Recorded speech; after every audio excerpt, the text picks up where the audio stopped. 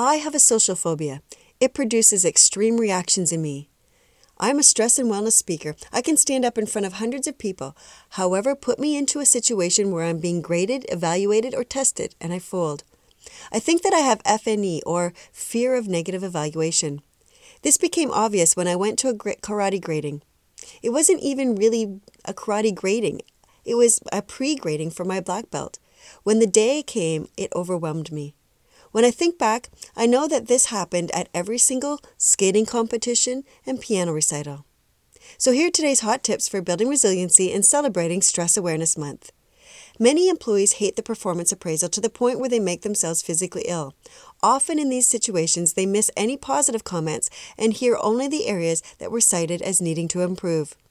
As employers, flexibility is needed. Not all performance appraisals need to be delivered in person.